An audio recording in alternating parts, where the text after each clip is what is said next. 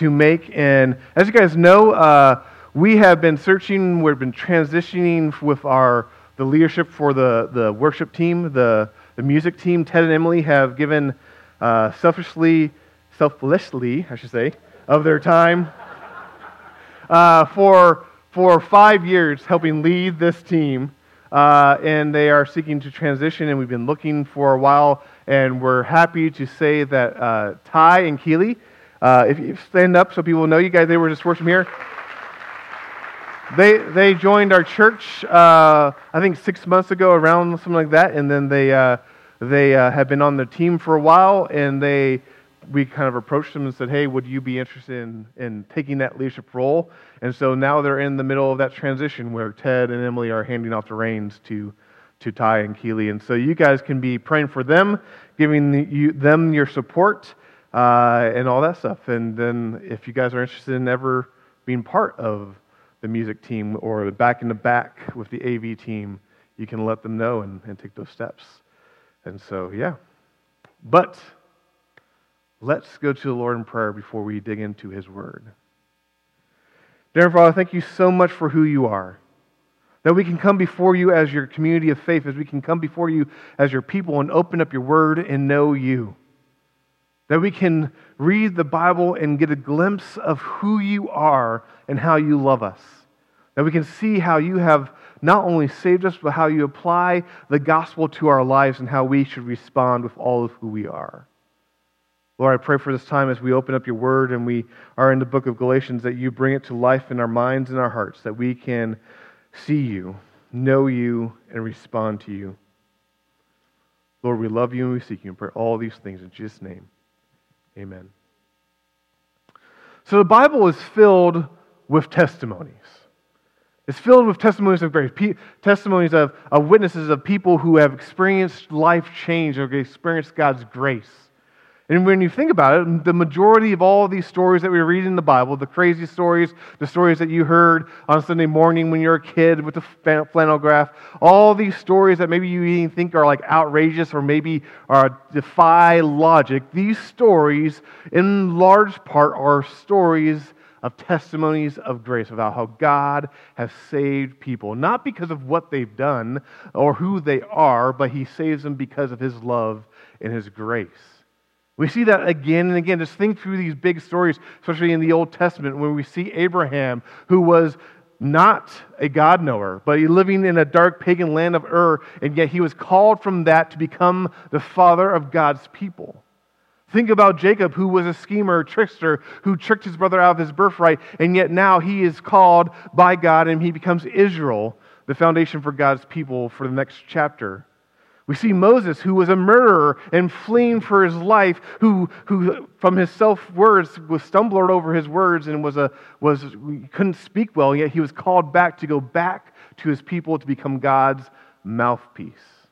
We see judges who were cowards now become God's leaders for His people. We see common men in the New Testament who called out of their lives now to become the followers of God, of Jesus, and who would shake the foundations of the world. Again and again we see this, testimonies of grace throughout the Bible. That God calls people and changes people to work on His behalf, to be His people. And these stories are not so much about the greatness of these people. In fact, the stories are about how they're not that great. But the stories are about how God, our mighty God, is great and loves us and pours grace upon us. And when we come to the book of Galatians, we see another testimony of grace as we see Paul start to talk about his own life and how God called him. So you have your Bibles, you can turn to Galatians chapter 1. If you don't, have no worries, it'll be on the screen behind us. But we're going to pick up in verse 10 and read to the end of the chapter. And so this is Paul writing to the church in Galatia, and he says this in verse 10. He says, "For am I now seeking the approval of man or of God? Or am I trying to please man? If I were still trying to please man, I would not be a servant of Christ. For I would have you know, brothers, that the gospel that was preached by me is not man's gospel. For I did not receive it from any man, nor was I taught it, but I received it through a revelation of Jesus Christ. For you have heard of my former life in Judaism, how I persecuted the church of God violently and tried to destroy it. And I was advancing in Judaism beyond many of my own age among my people, so extremely zealous was I for the traditions of my fathers. But when he who set me apart before I was born, and who called me by his grace, was pleased to reveal his Son to me, in order that I might preach him among the Gentiles, I did not immediately consult with anyone, nor did I go up to Jerusalem to those who were apostles before me, but I went away into Arabia and returned again to Damascus. Then after 3 years I went up to Jerusalem to visit Cephas and remained with him 15 days. But I saw none other than the apostles except James, the Lord's brother. And what I'm writing to you before God, I do not lie. Then I went into the regions of Syria and Cilicia, and I was still unknown in person to the churches of Judea that are in Christ. They only were hearing it said, he who used to persecute us is now preaching the faith he once tried to destroy, and they glorified God because of me. When I look at that text, when I examine what Paul is saying in that passage, I just kind of could summarize it like this. The gospel calls us to a transformed life.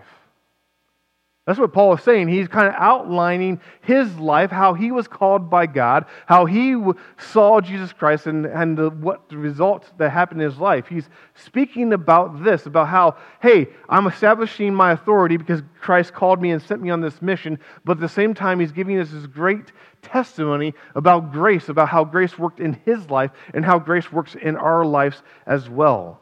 It's a great example about how God meets someone where they are, and that because he meets them where they are changed and live this new life. That this gospel, the great news of Jesus Christ, about how he saved us, how he gave himself on the cross for our sins and brings us to a place of righteousness, right standing before God, that good news results in a change in our life.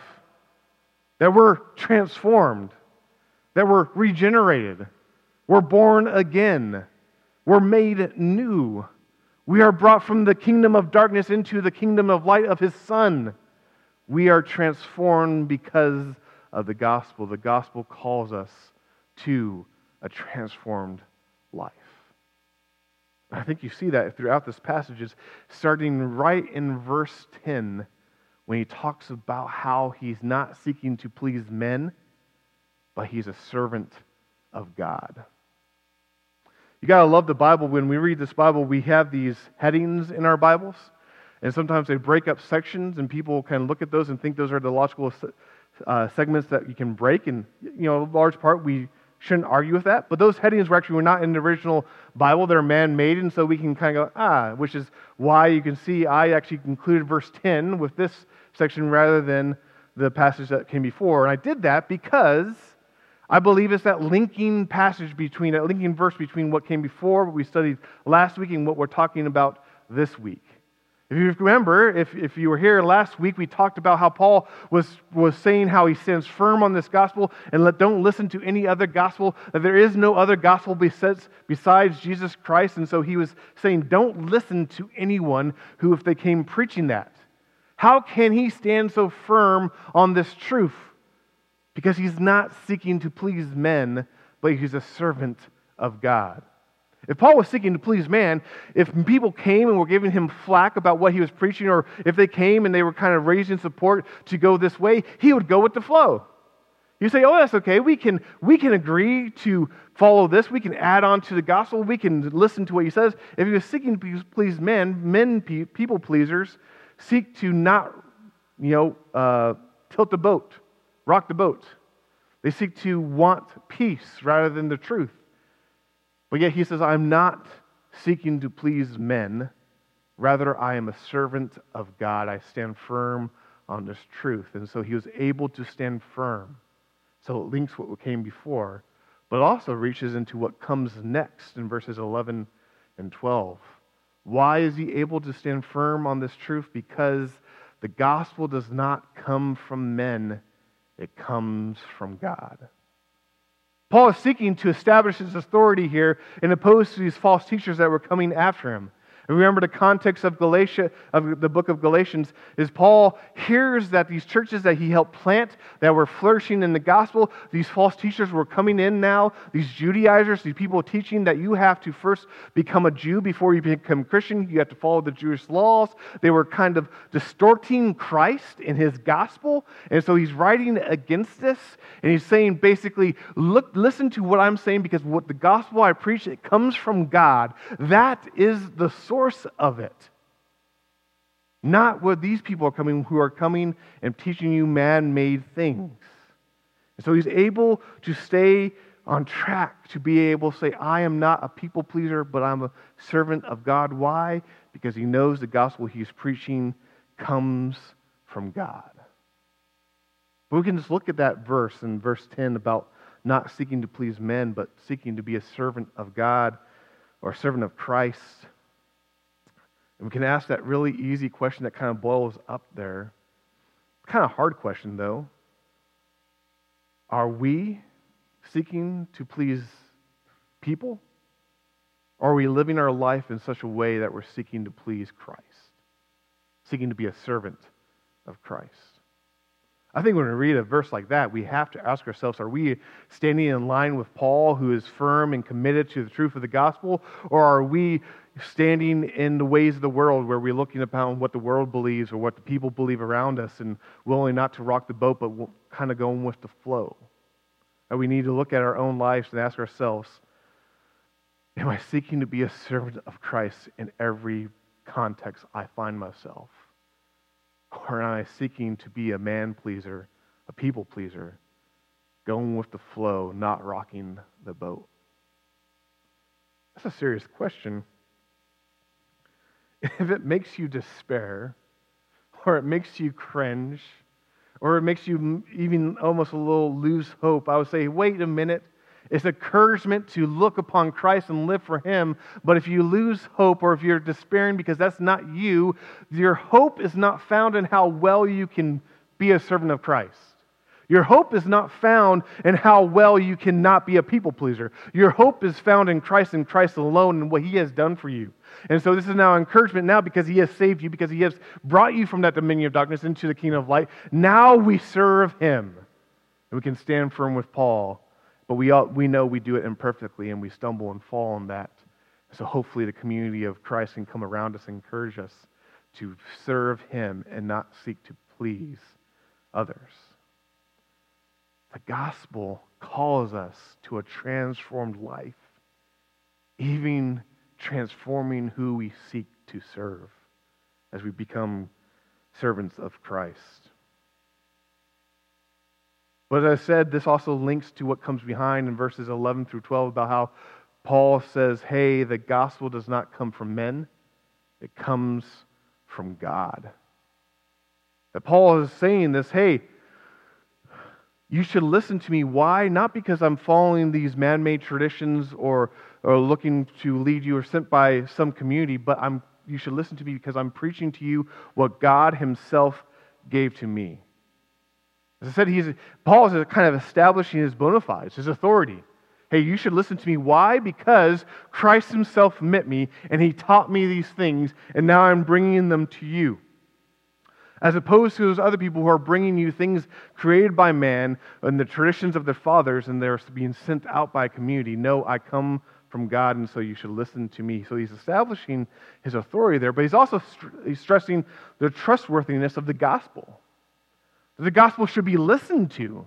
The gospel should be held on to. It should be cherished, because it's the gospel that was given to us by God. It's the gospel that changes our life. It's the gospel that has the power of salvation for all who believe. It's the gospel that brings us from being sinners and now into saints. It's the gospel that transforms us when we believe in what Jesus has done for us. And so he's establishing the trustworthiness of it. That we don't need to add anything to it. We don't need to augment it. We don't need to bring our best to it to help it fulfill what it is. No, the gospel does it, and we believe in what Christ has done for us and how He saves us. Paul's saying, look at where the source comes on what my teaching is. The source is God Himself. As we know, the right source for things matters. Where we get our information matters. I mean, this in our day and age, I was just thinking this morning, this in our day and age, we can hear so many things through social media or through outlets, news outlets, and what the source where that's coming from truly matters because it can lead us down some weird ways of thinking. But the right source for information matters. I was thinking, we took a big road trip this summer down to the beach. It was my brother and his family in one car, my parents in another car, and my wife and my family in our car. And so we had 3 cars caravanning down to the beach, and we had 5 phones navigating us down to the beach. And it seemed like, especially when we got down to Mobile, 5 phones were giving us different routes to the beach. And it's almost like, well, who do you listen to? And we got stuck in traffic when one phone actually went out and beat us all there by 30 minutes, and it's like, why, what phone, what source do you listen to? And you can go out, well, are they using Google Maps, or are they using iPhone Maps? And kind of look at that source and it gets all confusing. Who's got better maps? But Paul is stressing to us that while there's confusion in these things of the world, there should be no confusion in the gospel, because it comes from God himself. That's the source that we know of. So we can ask ourselves, where do we get our beliefs? How do we know what we know? Do we look for, confirmation, or do we believe the ways of the world opposed to God? Do we believe the ways of our culture? Is that where we get our beliefs? Do we look for them, to those things, for confirmation on how we should live our life or how we should operate in this world? Or do we go to God's Word and look for what He has to tell us about how we should live in this world? That where should we go to believe what we know we should believe? And this says the gospel calls us to a transformed life, so we should listen to it. We should listen to God as He leads us. And the bulk of this passage is Paul relating the beginning of his story. He's relating about that transformed life that he experienced. He's relating his conversion and his transformation. If we look at verses 15 and 16, I would argue we see his conversion being kind of explained about how he came to know who Christ was. As we read about how he was living one way, but then he says in verse 15, "But when he who had set me apart before I was born, and who called me by his grace, was pleased to reveal his Son to me," everything changed. I love that little statement of conversion there, and I love it for many reasons, because if you've ever heard me, you probably know where I'm going right now, because I love it because it starts with "but." And I am convinced the gospel is a big but. And it's the biggest and greatest but we can ever see. It's beautiful. Because the gospel is that but God. We were living our life in one way. We're going astray. We're doing this. We were living for ourselves, but God saves us. We were sinners, destined to be set apart from God forever. On our own, we're doomed. But God loved us and sent His Son to die for us. If you read the New Testament, look for the buts, because when you see the buts, you see the good news is coming. And I love that, because we use buts as those words of rescue. Think about just in normal examples in life, we use these buts as words of a change happening. We can say the other team scored a touchdown, but there was a flag on the play, so we have hope, right? We can use those words of, I got in a car crash, but no one was hurt. These words of rescues, and the same thing with the gospel. We were living for ourselves, but God loved us in spite of ourselves and calls us to Himself. So the conversion story of Paul starts with this but. And our conversion, every single one of us who believe in Jesus Christ, starts with that but. You were doing something, we were living somehow, but God. Paul relays that big but, what it looks like. He says, "But when he who set me apart before I was born. That Paul has no misconception about how God planned his life. He says, when he, talking about God, set me apart before I was born. That God had a plan for Paul in that very instance to become this great missionary. This language, set me apart before I was born, it leans into some of those deeper theological issues like election and predestination and how God saves those who he says and how God does not save some others. And we can look at that and we can maybe get kind of into some deep waters and we can talk about that if we want. If you have questions about that, I would love to talk to you about that. If you want to dig into that, I would help you dig into that through the Bible. But I just don't want to highlight those. I want to highlight on this big, important fact that Paul is convinced that God had a plan for him. And I believe the same is true for every single one of us.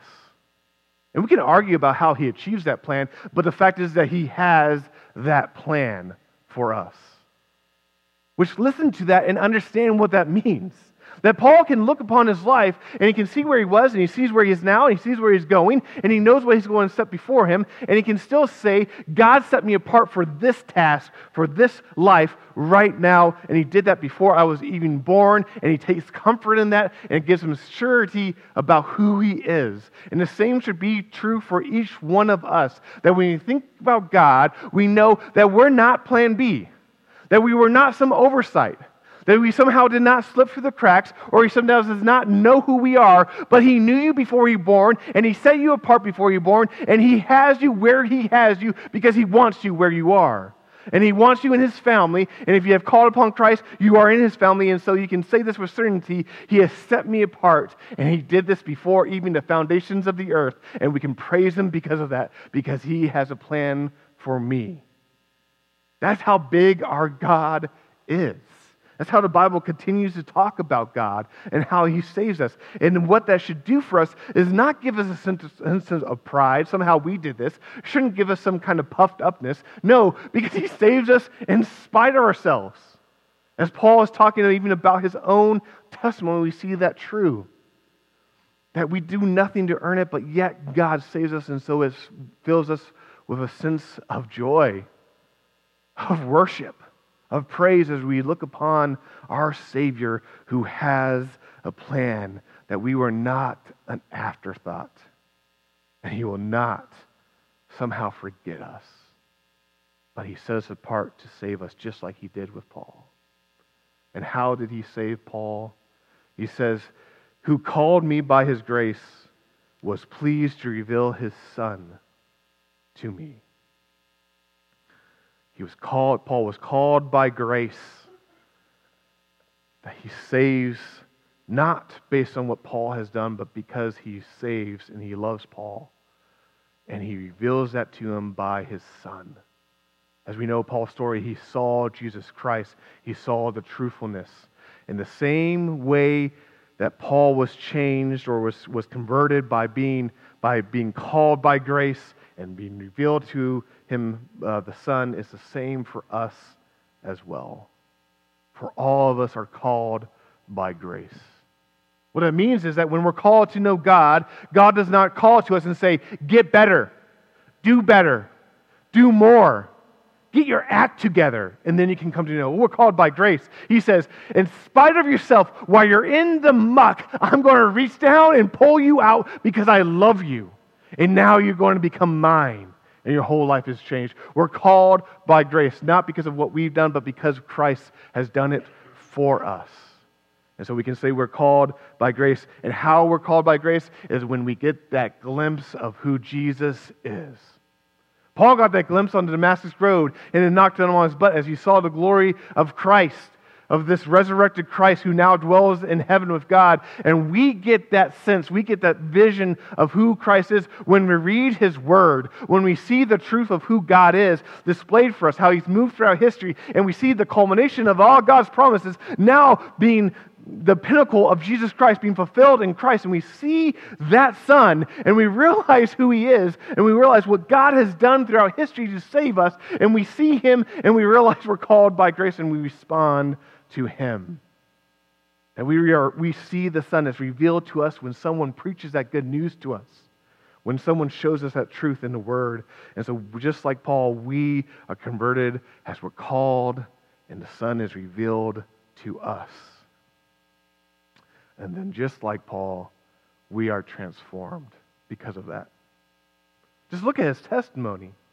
I love how Paul kind of just glosses over it. He goes, yeah, you know who I was, right?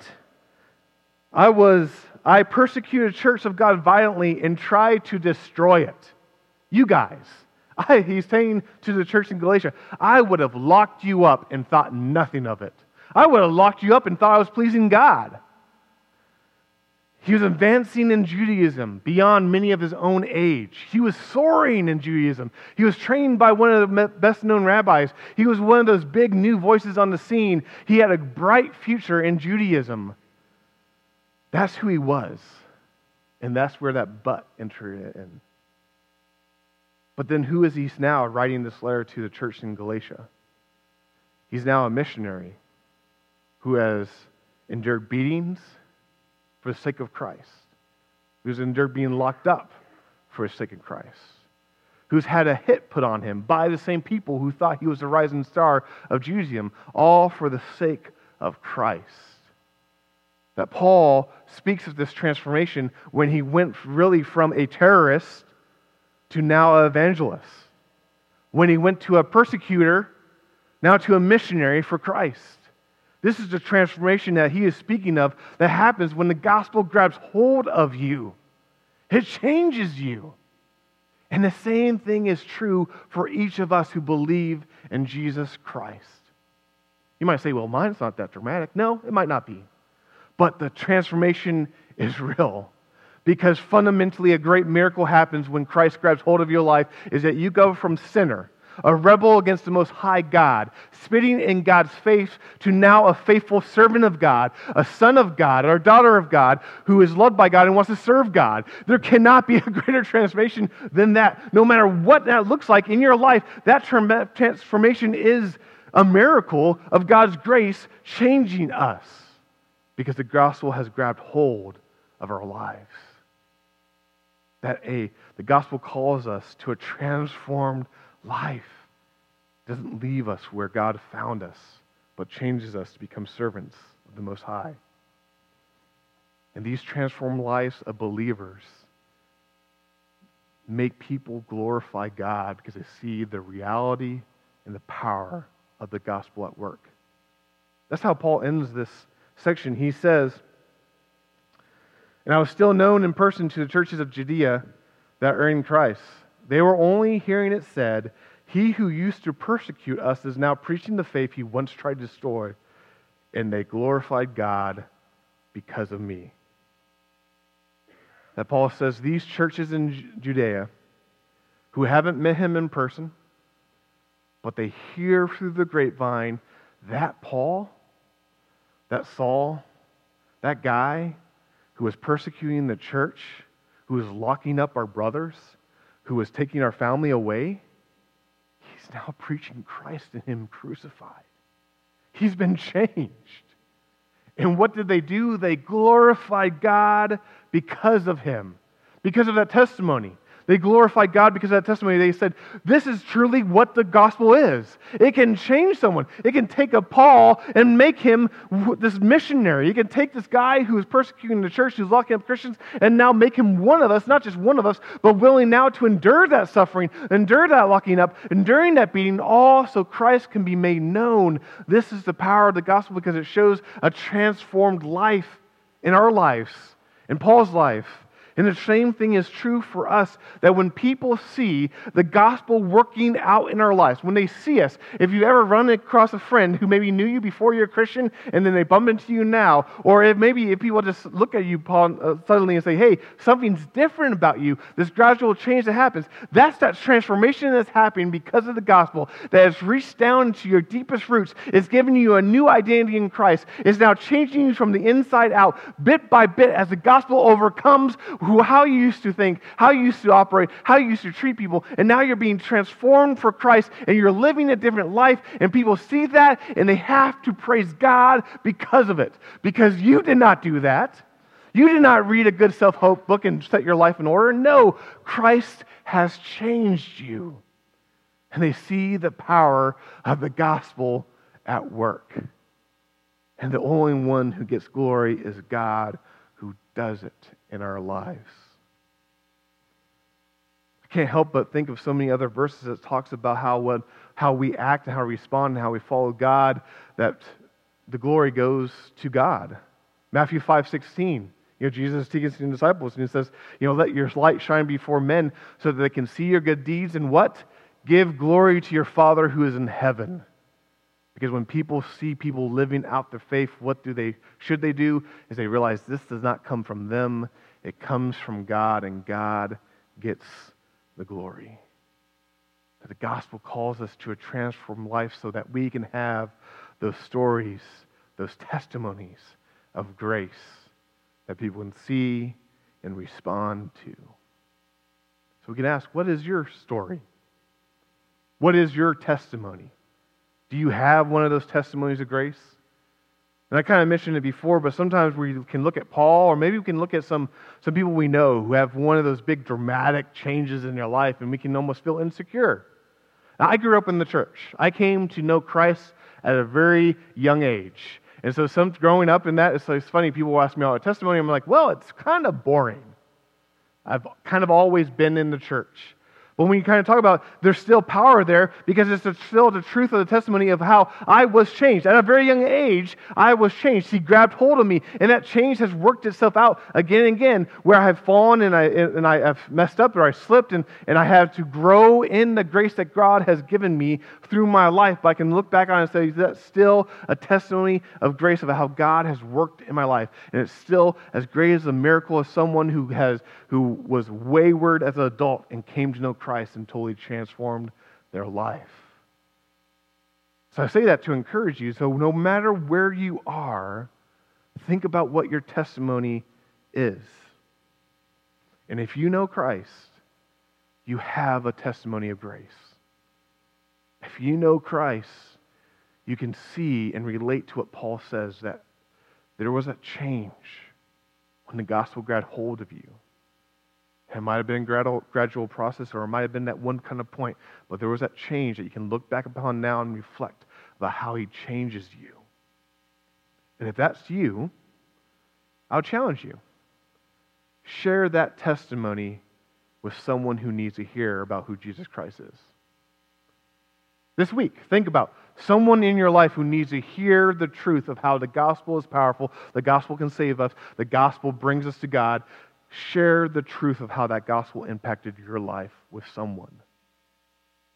And if you don't have that, if you don't know Christ or don't have that testimony, I would urge you to look again to Christ. See him for how he's revealed through his word. Reflect upon what he is and how he has saved his people. And see really what you believe about him. Because if you look upon him, I'm convinced you'll see him for who he is, and you can respond to him.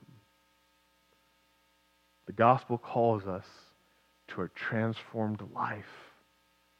Let's live as servants of Christ in all that we do, because he has saved us through his good news of Jesus Christ.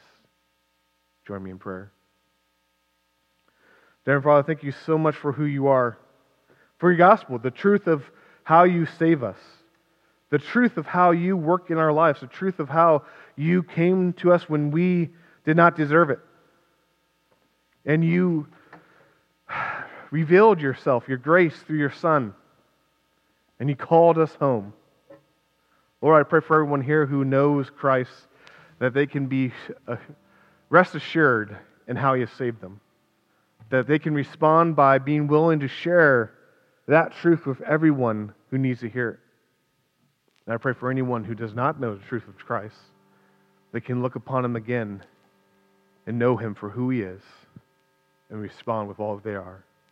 I pray all these things in Jesus' name. Amen.